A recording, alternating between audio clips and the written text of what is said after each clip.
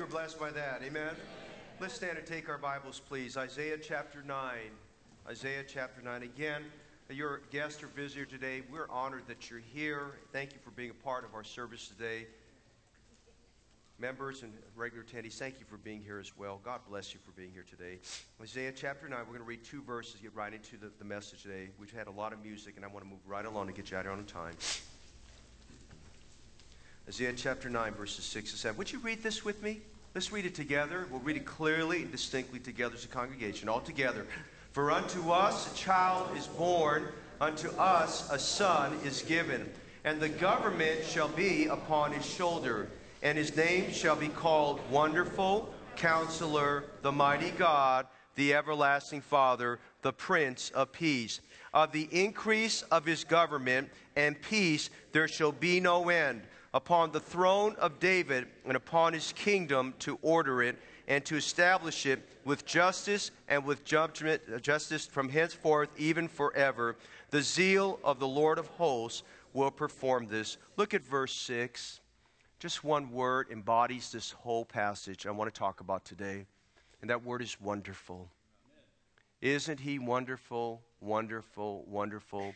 Isn't Jesus our Lord wonderful? My prayer this morning when we're done, all you can say about Jesus, isn't he just so wonderful? And we want to see the wonderfulness of our Lord and Savior Jesus Christ as we approach Christmas this coming Tuesday. Father, bless our service now and our preaching time. We've already been blessed by the music we've heard. Thank you for the choir. Thank you for Mrs. Medina, her song on Down from His Glory, our brass ensemble. Lord, as they played Go Tell on the Mountain, and in the children's choir. Well, Lord, we've had so much wonderful music, and tonight I'm looking forward to many, many hymns, Christmas hymns we'll be singing tonight. But now, Lord, we come to where the place, as some preachers call, the engine that runs the machine. And we're at the place now where the preaching, the Word of God, gives magnification to you and exalts you. I'm thankful for people here today, some probably not feeling very well because of this being sickness time, and others, dear God, grieving in their hearts because of trials and difficulties. Some watching by live stream today because they're bodily, they couldn't be here. And Lord, I know that some come today. This Christmas might be difficult for some, and yet for many others it'll be a wonderful time. Lord, I need you to minister to everyone here beyond what I can do. And I need you to minister, Lord, through your Holy Spirit so that our hearts are touched by your love and your goodness towards us. And I pray this morning that the grace of God will lead to many coming to Christ as their Savior. And we just pray in a special way. Help make today very, very special and preeminent in our hearts and lives. Well, thank you for this in Jesus' name. Amen. You may be seated. This year, our church has been privileged. I don't remember now, but I think we've had about 11 or 12 babies born this year in the church, and that's a record. We've almost had one every month. If you're here on Wednesday night, sometimes when I talk about praying for the expectant mothers, I'll say, well, we've got so-and-so expecting in October, and so-and-so expecting November, and so-and-so expecting December. And I said, I'm looking for volunteers to take up January, February, March, April, May, June, and also for there, And we do that, and we've got one expecting for next year, and I'm praying we'll have many more children born, and that's just a wonderful thing in our church there. But I tell you what's great, now with technology, you can tell the gender of the child real soon. And, back in the day, it used to be that when the child, you wouldn't find out the child's gender till the actual birth. And you know how it would be. The dad would come out of the room, he's been with his wife, and he'd say something like this, "It's a boy." And you say, okay. But to them, they're very excited. They come out and say, "It's a girl." And they'd be very excited about that. And, today, when you look at Isaiah 9:6, look at those opening words. For unto us a child is born, unto us a son is given. You know what God was saying to us in a way? He said, it's a boy, but the right boy. The boy that you've been waiting for. He's the Son of God that's here. And today, we're celebrating in Isaiah 9:6 the Son who is born.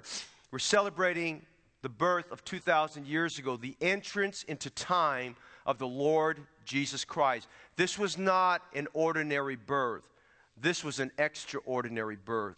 This was a supernatural birth. This was a virgin birth. And we look at this, and the prophet Isaiah, I can only imagine as he was penning this in Isaiah 7:14 and Isaiah 9:6, what was going through his heart and mind in anticipation, almost thinking in his heart, man, I want to be there when this child is born. I have never heard of this thing about a virgin birth, but man, I want to be a part of that. And this one verse, as we'll see this morning, gives you and me hope and happiness as we celebrate the real reason, the real purpose behind Christmas. And that is this: Christ Jesus came into this world to save sinners like you and me.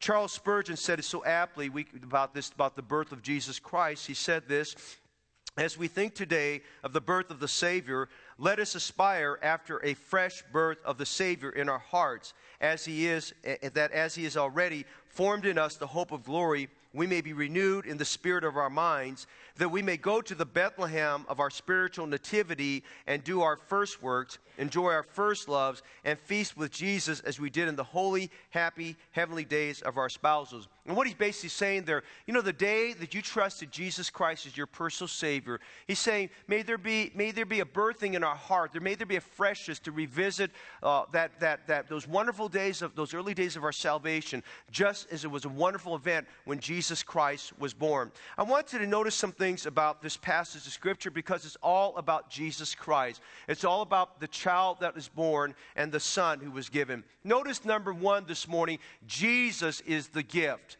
Jesus is the gift. Now, when people are still racing, you're still going to be like some of us. You're going to still get your presents tomorrow. You're going to try to pull all that together, and you're going to be wondering what the gift is. And some of you have your wish list, and you pretty much have an idea that your wish list will be accomplished. And some of you are not really sure what it's going to be. And then some of us will be surprised by what we're going to get. And some of us are just thankful to be with family. But there is that special gift that's going to be all about Christmas. And I'm going to tell you this morning, today, the gift is Jesus Christ. The gift is Jesus Christ. Unto us a son is given. You know, when I look at this, Isaiah wrote this. If you look at the preceding 5 verses, he wrote to people that he called that were dwelling in darkness. Would you notice verses 1 and 2?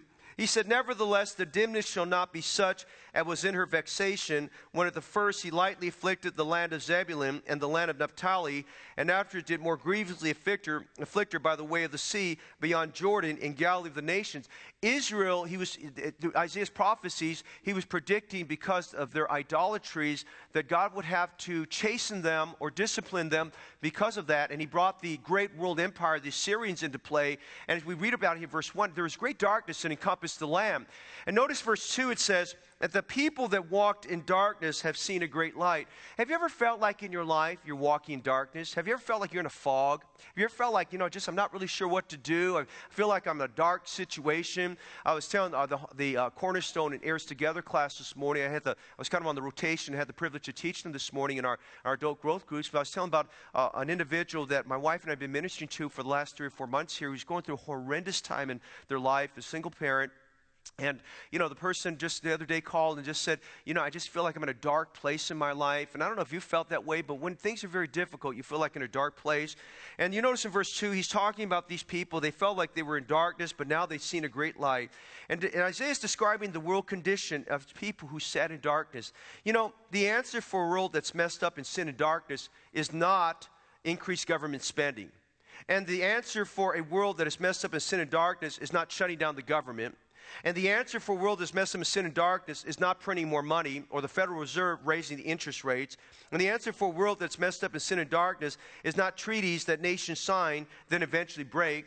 And the answer for a world that's messed up in sin and darkness is about not nuclear treaties and nuclear armaments. And the answer for a world that's messed up in sin and darkness is not in tariffs or passing more laws or new elected officials. And by the way, I'm not saying any of those things are not good. They are good things. They're needful for order and structure in our world. But that's not where the answer is. You know what the answer is? The answer is Jesus Christ. The answer is God's Son, Jesus Christ, for your life and mine. He's the hope of glory. He's Christ in you, the hope of glory. And so Isaiah gave a word of encouragement. If you can imagine, he's leading up to what he's going to say in verse 6 by talking about a world that's in darkness, political upheaval, every king that was on the throne of Israel after Solomon, every one of those kings failed. There was not one good king in Israel. Now, Judah was an exception. The kingdom of Judah had many good kings, but the kingdom of Israel had many failed kings. kings, and their names are infamous for their deeds. But Jesus Christ never fails. And he got to verse 6, and he says, listen, in spite of government failing us, in spite of darkness being over our lives, in spite of difficulty in our lives, in spite of death that's come, he says, unto us a child is born, unto us a son is given. And in Isaiah 9:6, he's validating what he said in the previous 2 chapters in Isaiah 7:14, when he said, a virgin shall conceive and bear a son, and shall call his name Emmanuel. Now, in Isaiah 7:14, which we briefly touched on in a previous lesson about 2 weeks ago, Isaiah 7:14 is the wonderful, fantastic, awesome prophecy about the virgin birth of Jesus Christ. A virgin shall conceive. That is not possible. A virgin cannot conceive on her own. But a virgin, which he said, shall conceive and bring forth a son, and his name shall be called Emmanuel. Now, Emmanuel is a special name. Emmanuel embodies who Jesus Christ is. Emmanuel means God with us. It embodies the fact that God would be part of our human race. And so Isaiah here in Isaiah 9:6 is reinforcing that. He's bringing that back up. Again, he's validating it. He's validating what Moses wrote in Genesis 3:15, that the seed of the woman would bruise the head of the serpent. And so this morning, we look at verse 6, and we see, first of all, Jesus is the gift. Would you notice this morning? Jesus is God's gift to you and me. You might be thinking, what's God going to give me? He already gave it to you. He gave you Jesus. Amen. He gave you Jesus. Look in your Bibles this morning at the book of James in the New Testament, the book of James chapter 1, verse 17. If you don't have a Bible, look in your notes. I believe it's in your notes. And by the way, I just want to thank the Lord that for Brother Vaughn always preparing the outlines, so they're very user-friendly for us, and the outlines so you can follow the message and go back to it. But in James 1:17, it tells us something special about God's gift. Don't miss this now. Look at James 1:17. In fact, I want you to read that with me so I know that you have it. James 1:17. Let's read together. Every good gift and every perfect gift is from above, and cometh down from the Father of lights, with whom is no variableness, neither shadow of turning. Now, we look at James 1:17, and it describes God's gift to you and me through Jesus Christ. Notice some things about this. Jesus is God's gift that is favorable. It's good. Hey, everything from God is good. Amen? It's good. Trials are good. Salvation's good. Marriage is good. Children are good sometimes, okay? Yeah. It's good, amen? You know? Having money is good. Having no money, it's good, okay? Having a Christmas tree is good. Having no Christmas tree, it's a relief. No, it's good, amen, you know? It's good. Having friends is good. Sometimes being alone is good. God's gift to you and I is favorable. It's good. There's nothing bad about Jesus Christ. We talked about perceptions this morning. Isaiah 9:6 gives you a right perception about Jesus Christ. He's God's favorable gift. Every good gift. But notice he's not only a good gift, he's favorable. Notice Jesus Christ is God's gift that is flawless. It's flawless. Now, I was going to ask every lady to shine her diamond, put her ring up and go like this. I said, I better not do. They might get ripped off afterwards. Amen, you know. But look at James 1:17.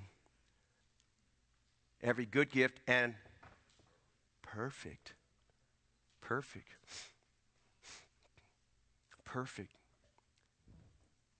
God's gift to you and me through Jesus Christ is flawless. Here's what Pilate said about him. I find no fault in him. You'll find no faults in Jesus Christ. He's the lily of the valley. He's the bright and morning star. He's the rose of Sharon. He's the fairest of 10,000 to my soul and your soul. Jesus Christ is God's gift who's favorable. He's God's gift that's flawless. Notice he's God's gift that's free. He's free. Now, whatever you have to give to somebody else, you know, you're thankful it's free, but they spent something within their reason. Okay? They spent something within their budget. They had a budget they gave. Hey, can I tell you, God gave his all. He gave it all. He gave it all. For the gift of God is eternal life through Jesus Christ. It's free. He's God's gift that's favorable. He's God's gift that's flawless. He's God's gift that's free. But look at verse 17 again. Every good gift and every perfect gift cometh down from who? From who? God's gift to us, Jesus Christ, is God's gift that is fatherly. You know, when your dad gives you something, it's special. Your dad does something for you, it's really special. And our Heavenly Father gave us something we can never outgive and give Him back. He gave to us His only begotten Son. Look what it says about God the Father. The good and perfect gifts from God, He's called the Father of lights. Why? Because we need to contrast God from Satan. God is light, and in Him is no darkness at all. We have the Father that's shining and bright, and with whom is no variableness, neither shadow of turning. Hey, He's not a dad that's going to flake out on you. God the Father is unchanging. It's a fatherly gift. Hey, you want to get encouraged this morning? Just meditate on James 1:17 on a God who's fatherly and loves you. He's not flaky. He's not going to flake out you in any way there. I'm just saying this morning, Jesus Christ is God's gift to you and me. But notice something else. Jesus is God's unspeakable gift. Now, the unspeakable means that something words cannot describe. We don't have enough words in our English or any language vocabulary to describe Jesus Christ. And the Apostle Paul said in 2 Corinthians 9:15, thanks be unto God for His unspeakable gift. He says a gift beyond description. Jesus Christ is God's gift to you and me. Jesus Christ is God's unspeakable, but Jesus Christ is God's gift of love. Notice John 3:16. For God so loved the world that He gave His only begotten Son, that whosoever believeth in Him should not perish, but have everlasting life. And if you go back 2 messages ago, I spent an entire sermon about John 3:16 and the love of God there, and you want to go back and visit. But I'm saying this morning, God's gift to you and me wasn't because we had to. You know, Christmas, we sometimes feel like I have to. God had to, but not because He had to. He had to because He loved us. This Friday, we had our adult growth groups meet here tonight. On Friday, it was a blessing to see all of our adults here, a lot of our adults here having a time of rejoicing over food and so forth like that. And some had gift exchanges, and we had to tell them things like, buy a $10 gift that you're going to give away and some things like that. And honestly, you know how these white elephant gift exchanges do. You go back to your closet, something somebody gave you 20 years ago, and it just gets recycled. You know how that goes, okay? And if you go find something, you go down to the 99-cent store, and you find 99 cents is already a bargain. When you find a bargain 99 cents, it's got to be pretty bad, amen, And you find something bargain there, and you bring that out and give it there. I mean, that's what we do. We do it out of fun. Hey, God didn't do that to us. By the way, God's not cheap, amen? Man, He loved us, and He gave His only begotten Son to you and me. He's God's gift of love. He gave out a heart of love, and out of a heart of compassion, a love that we can't even describe her. Jesus Christ is the gift. Notice number 2. Would you look at verse 6 again? Unto us a child is born, unto us a son is given, and the government. Now there's the solution for government right there, amen? The government shall be upon His shoulder. And His name shall be called Wonderful, Counselor, the Mighty God, the Everlasting Father, the Prince of Peace. Number 2, Jesus Christ is God. If I just told you one thing that's important this morning, it's just that one phrase. Jesus Christ is God. He's God. He's not a God. He is the only God. I was reading my devotions this morning, Isaiah 45, and I have to tell you, I went to the third heaven this morning. I was in Isaiah 45, God saying, I am the Lord God, and there is none else. He is none else. He's the only God. He was not man becoming God. He was God who became man. Which you notice, first of all, He is God incarnate. God incarnate. Incarnate means Jesus Christ became, just like you and me, without sin. I know I've said this so many times, but I love preaching about this. I want you to notice some verses that deal with the incarnation. You see, we looked at Isaiah 7:14. If you go back a couple chapters, and Isaiah 7:14 says His name shall be called Emmanuel. Now, Emmanuel basically means God with us. God means this. Emmanuel embodies Jesus as God incarnate. Emmanuel basically is the name that says that God would become just like us without sin. The old commentator, if you ever can get a hold of his stuff, he's got some really good things here. J.C. Ryle said this: the name Emmanuel takes in the whole mystery. Jesus is God with us. He had a nature like our own in all things, sin only excepted. But though Jesus was with us in human flesh and blood, He was at the same time very God. Consider John 1:14. And the Word, Jesus Christ, the Word was made flesh and dwelt among us. You know, the word dwelt is a good word. I was actually going to preach on this tonight because it's so good. But in the book of Revelation, chapter 21, it talks about Jesus Christ, that the Son of God tabernacled with men. That's what the word dwelt means. He tabernacled with us. He dwelt with us. And the tabernacle is a great symbol there. You see, many believe that Jesus Christ was not born on December 25th, most likely around the time of the Feast of the Tabernacles, which coincides with, which would have been about the fall season, maybe about September or so, because in December it's extremely cold up in the Judean hills, in Bethlehem especially, and there would not be shepherds staying out with their flocks at night because it would be too deathly cold for them. But it would coincide with the Feast of Tabernacles if Jesus was born then. Again, we're not going to get debate, discussions on whether he was or not. That's not the significance. The significance is that he came. Amen? The significance is that he came. And the significance is this here, that as we look at that, the Bible says he was made flesh and he tabernacled or dwelt among us. And notice what they said here. Jesus Christ came, and John was saying this as the writer. He's talking about the we being the apostles. We beheld, and he didn't say his body. They didn't say that. And he didn't say we beheld his person, though it's close to that. He said we beheld his glory. Because the idea of the tabernacle, if you go back to the Old Testament, was the glory of God coming on the tabernacle. We beheld his glory. Notice this embodies the deity of Jesus Christ, full of grace and truth. That's a blessing. Amen? We beheld his glories of the only begotten of the Father, full of grace and truth. Galatians 4, verses 4 and 5. Notice this. But when the fullness of the time was come, God sent forth his Son, made of a woman. That's talking about the virgin birth. Made under the law. This speaking of the fact that he would be God's Passover lamb to redeem them that were under the law, that we might receive the adoption of sons. 1 Timothy 3:16, and without controversy, great is the mystery of godliness. God was manifest in the flesh. That's the incarnation. God was manifest in the flesh. God is a spirit. How can you see a spirit? You cannot. How can you touch a spirit? You cannot. But when God came came in the embodiment of his Son, Jesus Christ, he manifests himself in the flesh. He was flesh and blood like us, yet without sin. And so we read this, and it says, he was justified in the Spirit. He was seen of the angels, preached unto the Gentiles, and believed on in the world, and received up into glory. As the Son of God, Jesus Christ is equal with God. He has all of the attributes of God. The Bible says in John chapter 1, talks about the Word was with God, and the Word was God, and the same was in the beginning with God. Philippians 2:6 tells us that Jesus Christ, who being in the form of God, thought it not robbery to be equal with God. All throughout the Gospel of John, you stay with us through the series we've been preaching on Nothing But the Truth. We're going to see nothing but the deity of Christ. God the Father, God the Son are equal. He's eternal with God the Father. He has a beginning and an ending that's never ending. He's from eternity past, eternity future. He's the eternal and infinite with God. He's the Son who's creator God. All things were made by him, and by him all things consist. The Bible says in Micah 5:2, his going forth had been from old, from everlasting.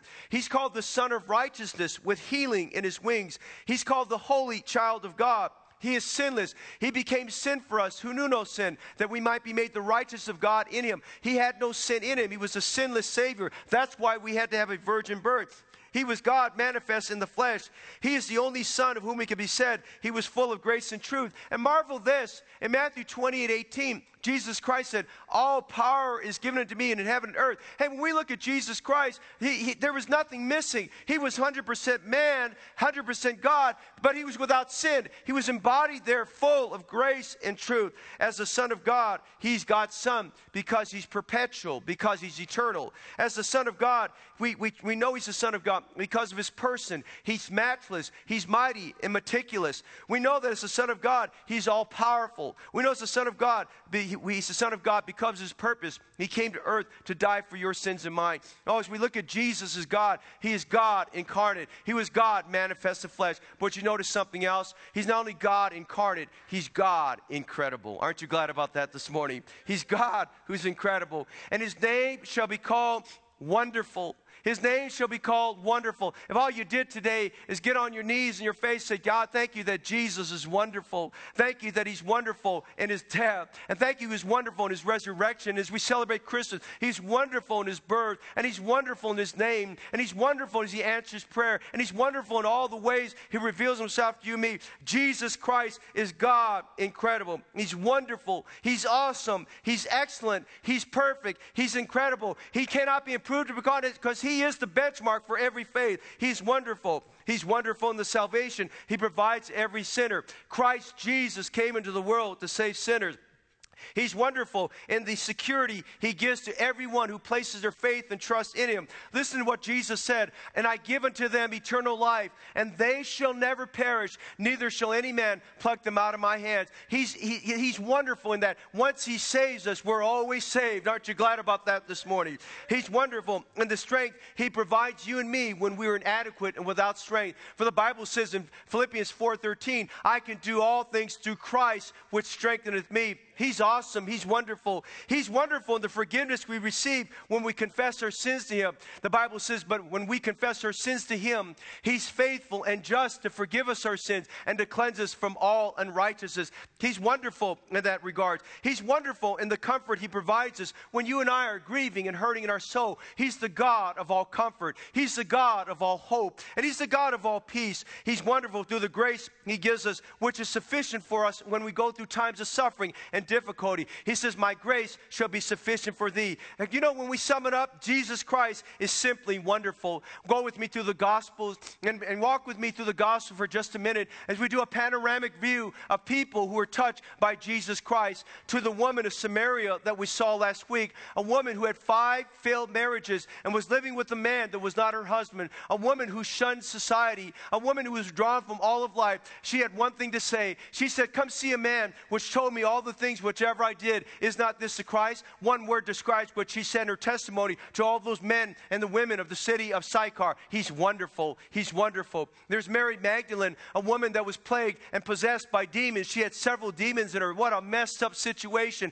And Jesus came into her life and cast those demons out. And everywhere you find Mary Magdalene, she's bowing at Jesus and she's serving Jesus and she's weeping at Jesus. There's nothing said from her mouth, but her actions tell everything's in her heart. One thing describes the heart of Mary Magdalene. She said, He's wonderful. He's wonderful for what He did to me. Think with me about the man. Brother Irwin touched on this yesterday in our So When He's challenge yesterday. You think about the man who was there at Gadara, the city of Gadara, and he lived among the tombs. He lived where dead people were, and they chained him up. And this man was possessed by some very fierce and ferocious demons. But Jesus came into his life and set that man free. And the next description we have of this man, he's sitting and listening to Jesus' teaching. And the Bible describes the man's condition. He was sitting and in his right mind. He was in a place where he was clothed and he was in his right mind. This man got his life together. One word describes this man going back to the city of Gadara and telling people about Jesus. He just said He's wonderful. I think about a man that was born blind. He's one of 2 men standing on the roadside of Jericho. His name was Bartimaeus. He was the son of Timaeus.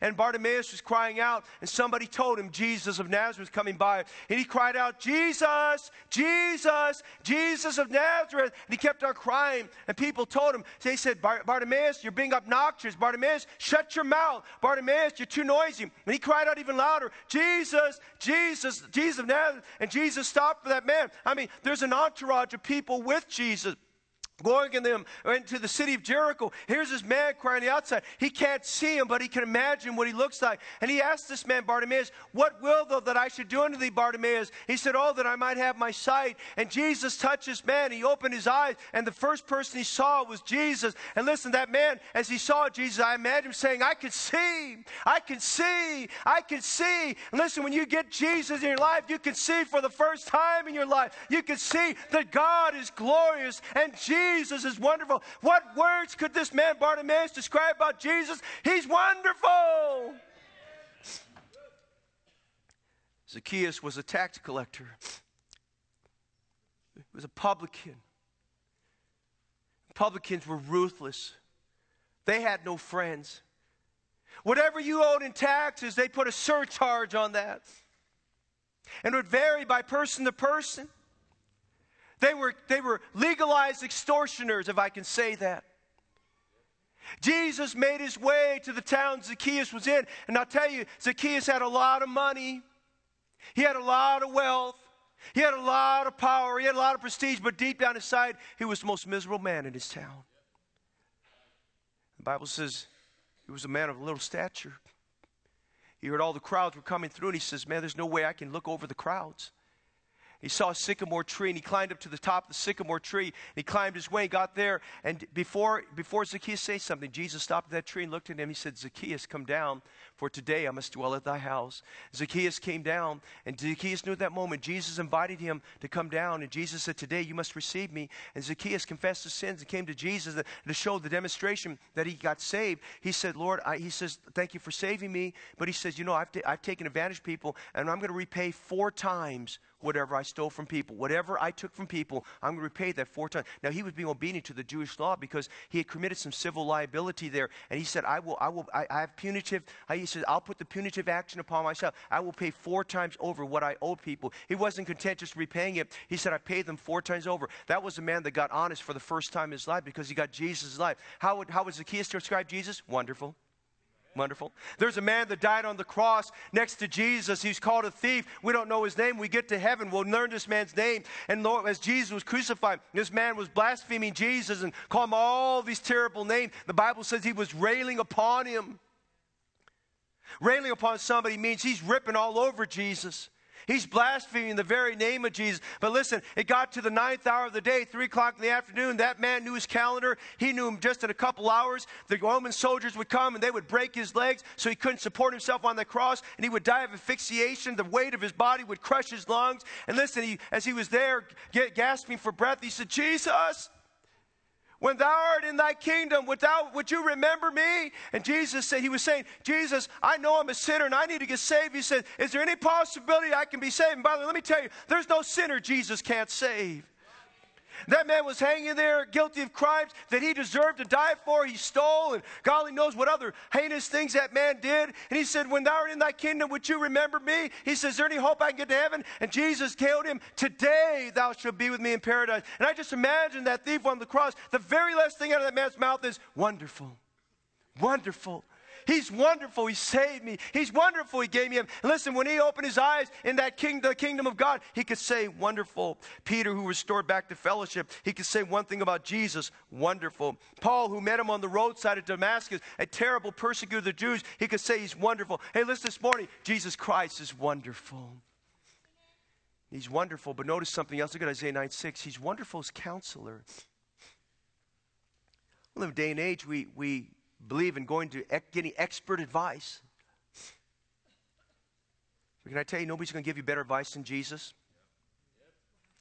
In Proverbs 8:14, counsel is mine and sound wisdom. I am understanding. I have strength. That's Jesus talking about the wisdom he gives.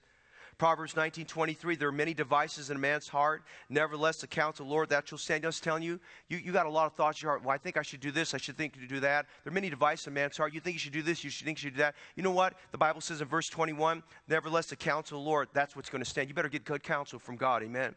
Isaiah 25:1 says about Jesus Christ as counselor, O Lord, thou art my God. I will exalt thee. I will praise thy name, for thou hast done wonderful things. Thy counsels of old are faithfulness and truth. Did you notice that? Thy counsels of old are faithfulness and truth. Hey, he's a trusted counselor. Listen to this morning, some things.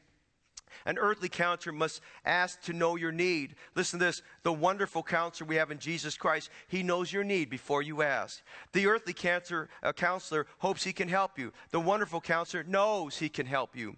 The earthly counselor tries to give you an appointment. The wonderful counselor is always available. The earthly counselor charges a fee. Praise God, the wonderful counselor, he paid the price on the cross for you and me. Amen. He's our counselor. He's wonderful counselor. He's our counselor for our pathway. He's our counselor for our problems. He's our counselor when we have pain. He's our counselor when we feel lonely. He's our counselor when we're depressed. He's our counselor when our world's upside down. He's our counselor when we feel hated. He's our counselor. Listen, he's wonderful counselor because you could trust him for the advice he'll give you. But notice something else. Look at verse 6 again. He's not only wonderful and wonderful as counselor, he's wonderful as mighty God. Notice Notice Psalms 50, verse 1. The mighty God, even the Lord, has spoken and has called the earth from the rising of the sun unto the going down thereof. Jeremiah 32:18. The mighty God, even the Lord, has spoken and called the earth from the rising of the sun unto the going down thereof. Hey, thank God this morning we have a God who loves us and cares for us. He's mighty in answering our prayers. He's mighty in calming our storms. He's mighty in satisfying the hungry in our souls. He's mighty in overcoming our problems. He's mighty in helping us to resist temptation. Hey, He's mighty to help you confront a difficult situation this Christmas. He's mighty. He's mighty and powerful. He's not weak and He's not anemic. He's not a God who has eyes that cannot see and hands that cannot touch and feet that cannot walk and a body that is inanimate. No, He's a real, living, mighty God. He's mighty in working through us to accomplish His will. He's mighty. Notice today He's wonderful as mighty God. He's wonderful as counselor. But notice He's wonderful as everlasting Father. That's a great thought there. His name shall be called Wonderful, Counselor, the Mighty God, the Everlasting Father. That just gives credence to Jesus Christ's deity, that He and the Father are one. And He's a Father that's everlasting. And He's a Father that's unchanging. And He brings us into that relationship when we come to Jesus Christ as Savior. Now, what does it mean? He's wonderful as everlasting Father. Number one, He's approachable. He never pushes you away.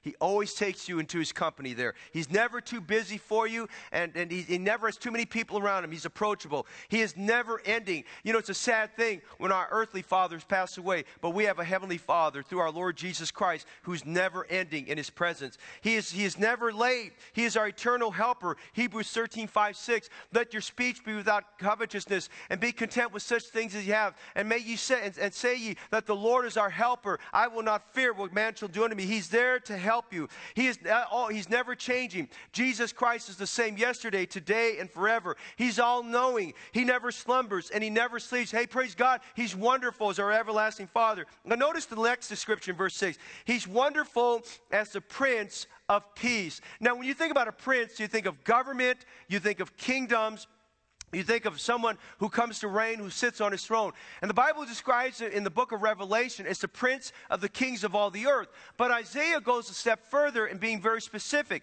He describes Jesus as being the Prince of Peace. Now, that means He's the author of peace. He's the absolute of peace. He's the one that gives peace. Now, a lot of people are trying to find peace in so many things. Sometimes people say, I just want some peace and quiet. You know what I'm saying? And we may seek that, but we're only going to get it temporarily. Real peace is found in Jesus Christ. Notice what Jesus said in John 16:33. These things have I spoken unto you, that in me you might have peace. Now, isn't that interesting? In me you might have peace. You're not going to find it in addictive drugs. You're not going to find it in smoking. You're not going to find it getting drunk. You're not going to find it in multiple relationships. You're not going to find it getting lost in your job. You're not going to find it by being involved in 25 different charities. No, He said, in me ye shall have peace. Listen, all these personalities have committed suicide this year. My heart goes out for these people, that what they were saying through their action, they were just looking for peace, but they couldn't find it. And notice Jesus told us here in John 16:33, these things have I spoken unto you, that you might have peace. In the world you shall have tribulation. Tribulation means to be under the pressure of things. You're being crushed by the problems you're under. And He says, in the world you shall have tribulation. But be of good cheer, I have overcome the world. Brother and sister in Christ, real peace is found in Jesus only.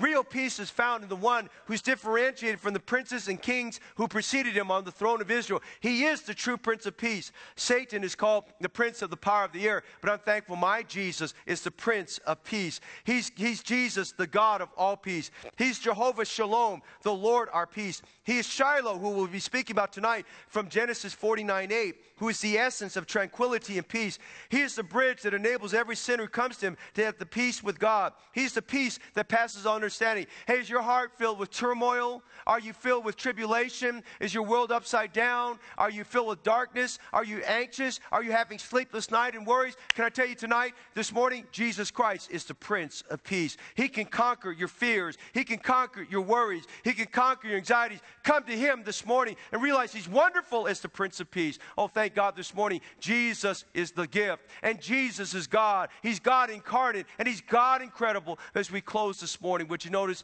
Jesus is to be begotten? Because if you leave today and don't have Jesus, you left a very expensive gift under the tree that still remains unopened. The best part of Christmas is not going to be the food, though it's going to be good.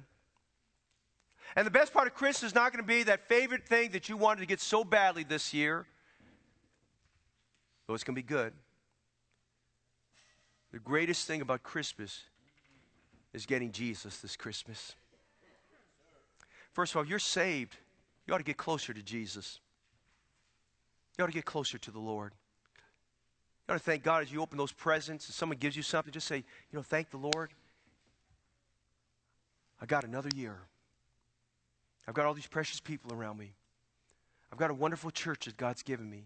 I've got the gift of eternal life through Jesus Christ. You ought to be thankful for that as a saved person.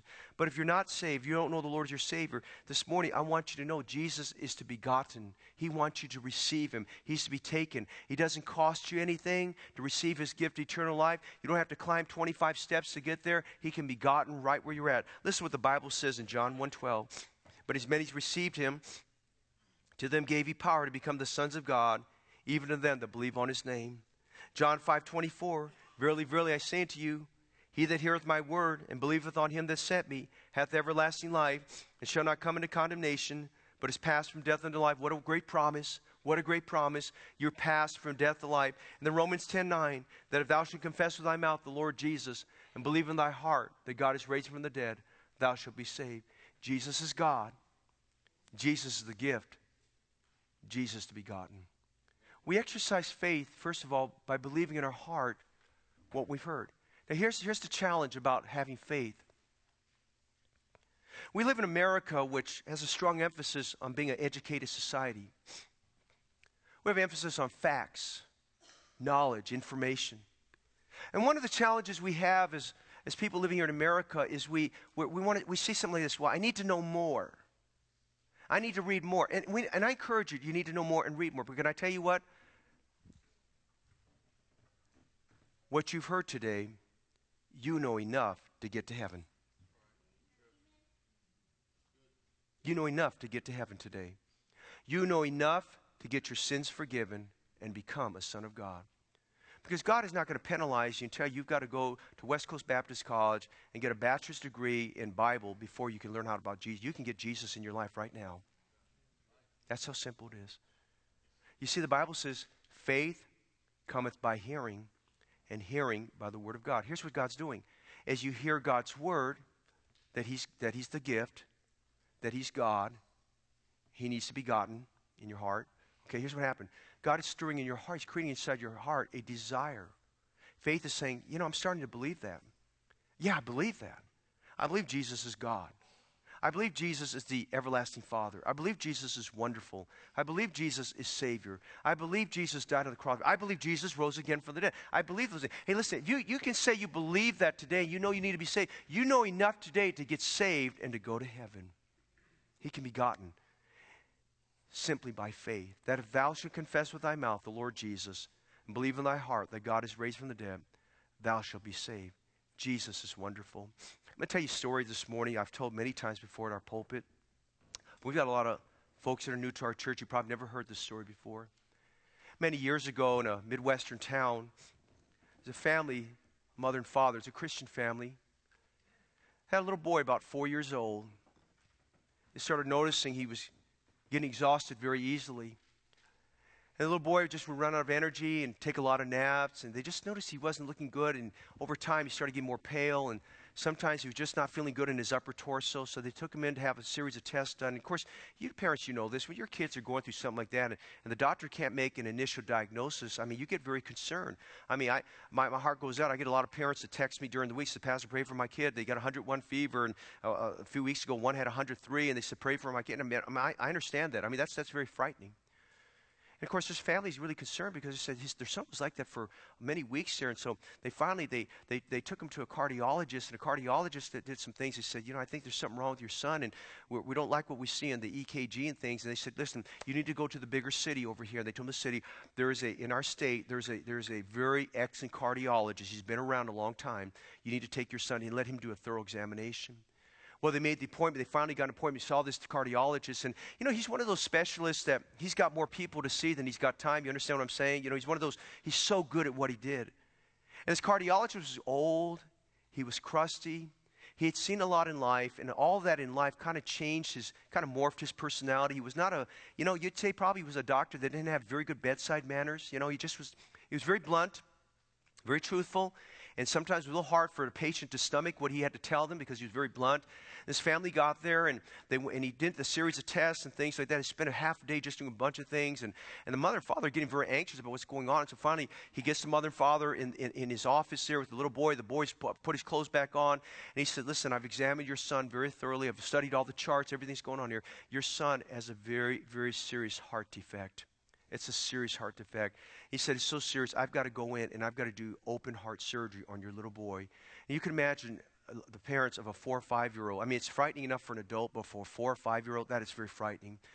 And so the parents are very frightened. And the doctor, again, he had very bad bedside manners and is very crusty. He kind of looked at the little boy and said, now, son, I want to tell you something.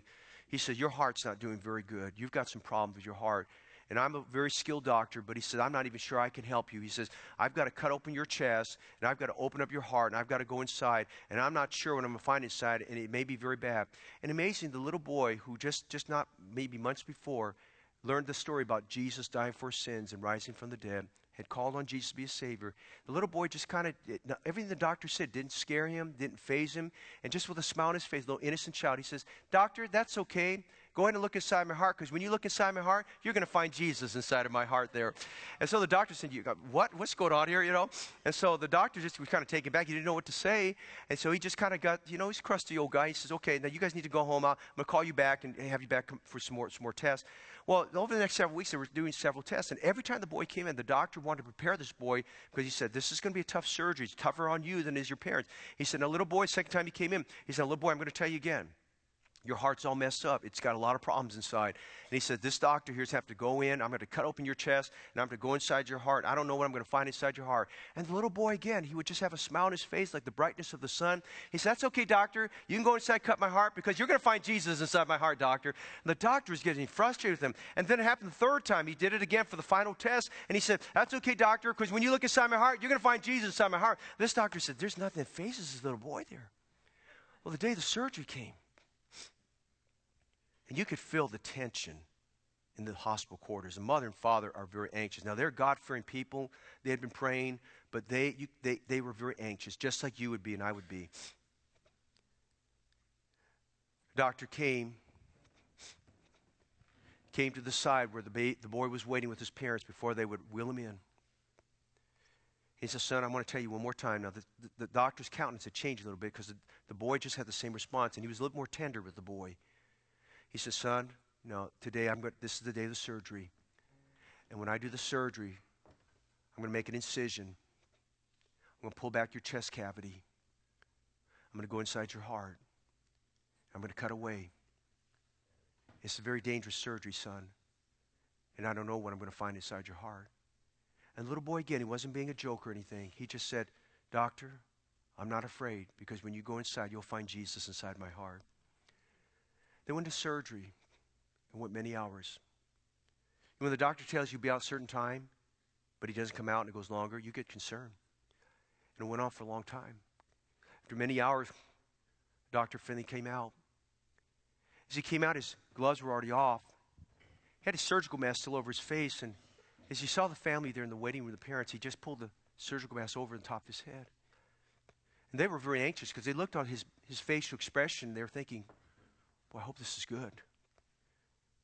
He sat down next to them. He put his big burly hands on both their hands. He said, sir, ma'am, I tried everything I could. I spent a long time with your son. I went inside, opened his heart up. It was too much for your son. I'm sorry to tell you, your son didn't make it. The mother and father were God-fearing Christians, saved people. They're equal to some of our families in our church. They couldn't help but break down with weeping and grieving and tears. The doctor just held their hands. Normally he'd walk away, but he held their hands. And finally, after they kind of just settled in a little bit, the tears came and the crying and sobbing slowed down a little bit. The father took some Kleenex and wiped his face. And the doctor's still holding his hand. He looked at him and said, hey, doc, I just have one question for you. When you open up little Johnny's heart, what did you find? The doctor had tears coming down his eyes.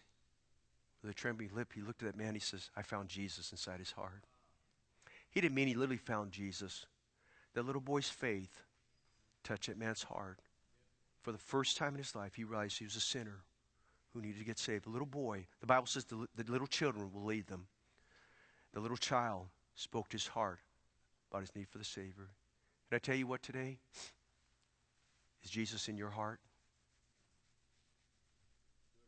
Jesus is the begotten. I invite you this morning.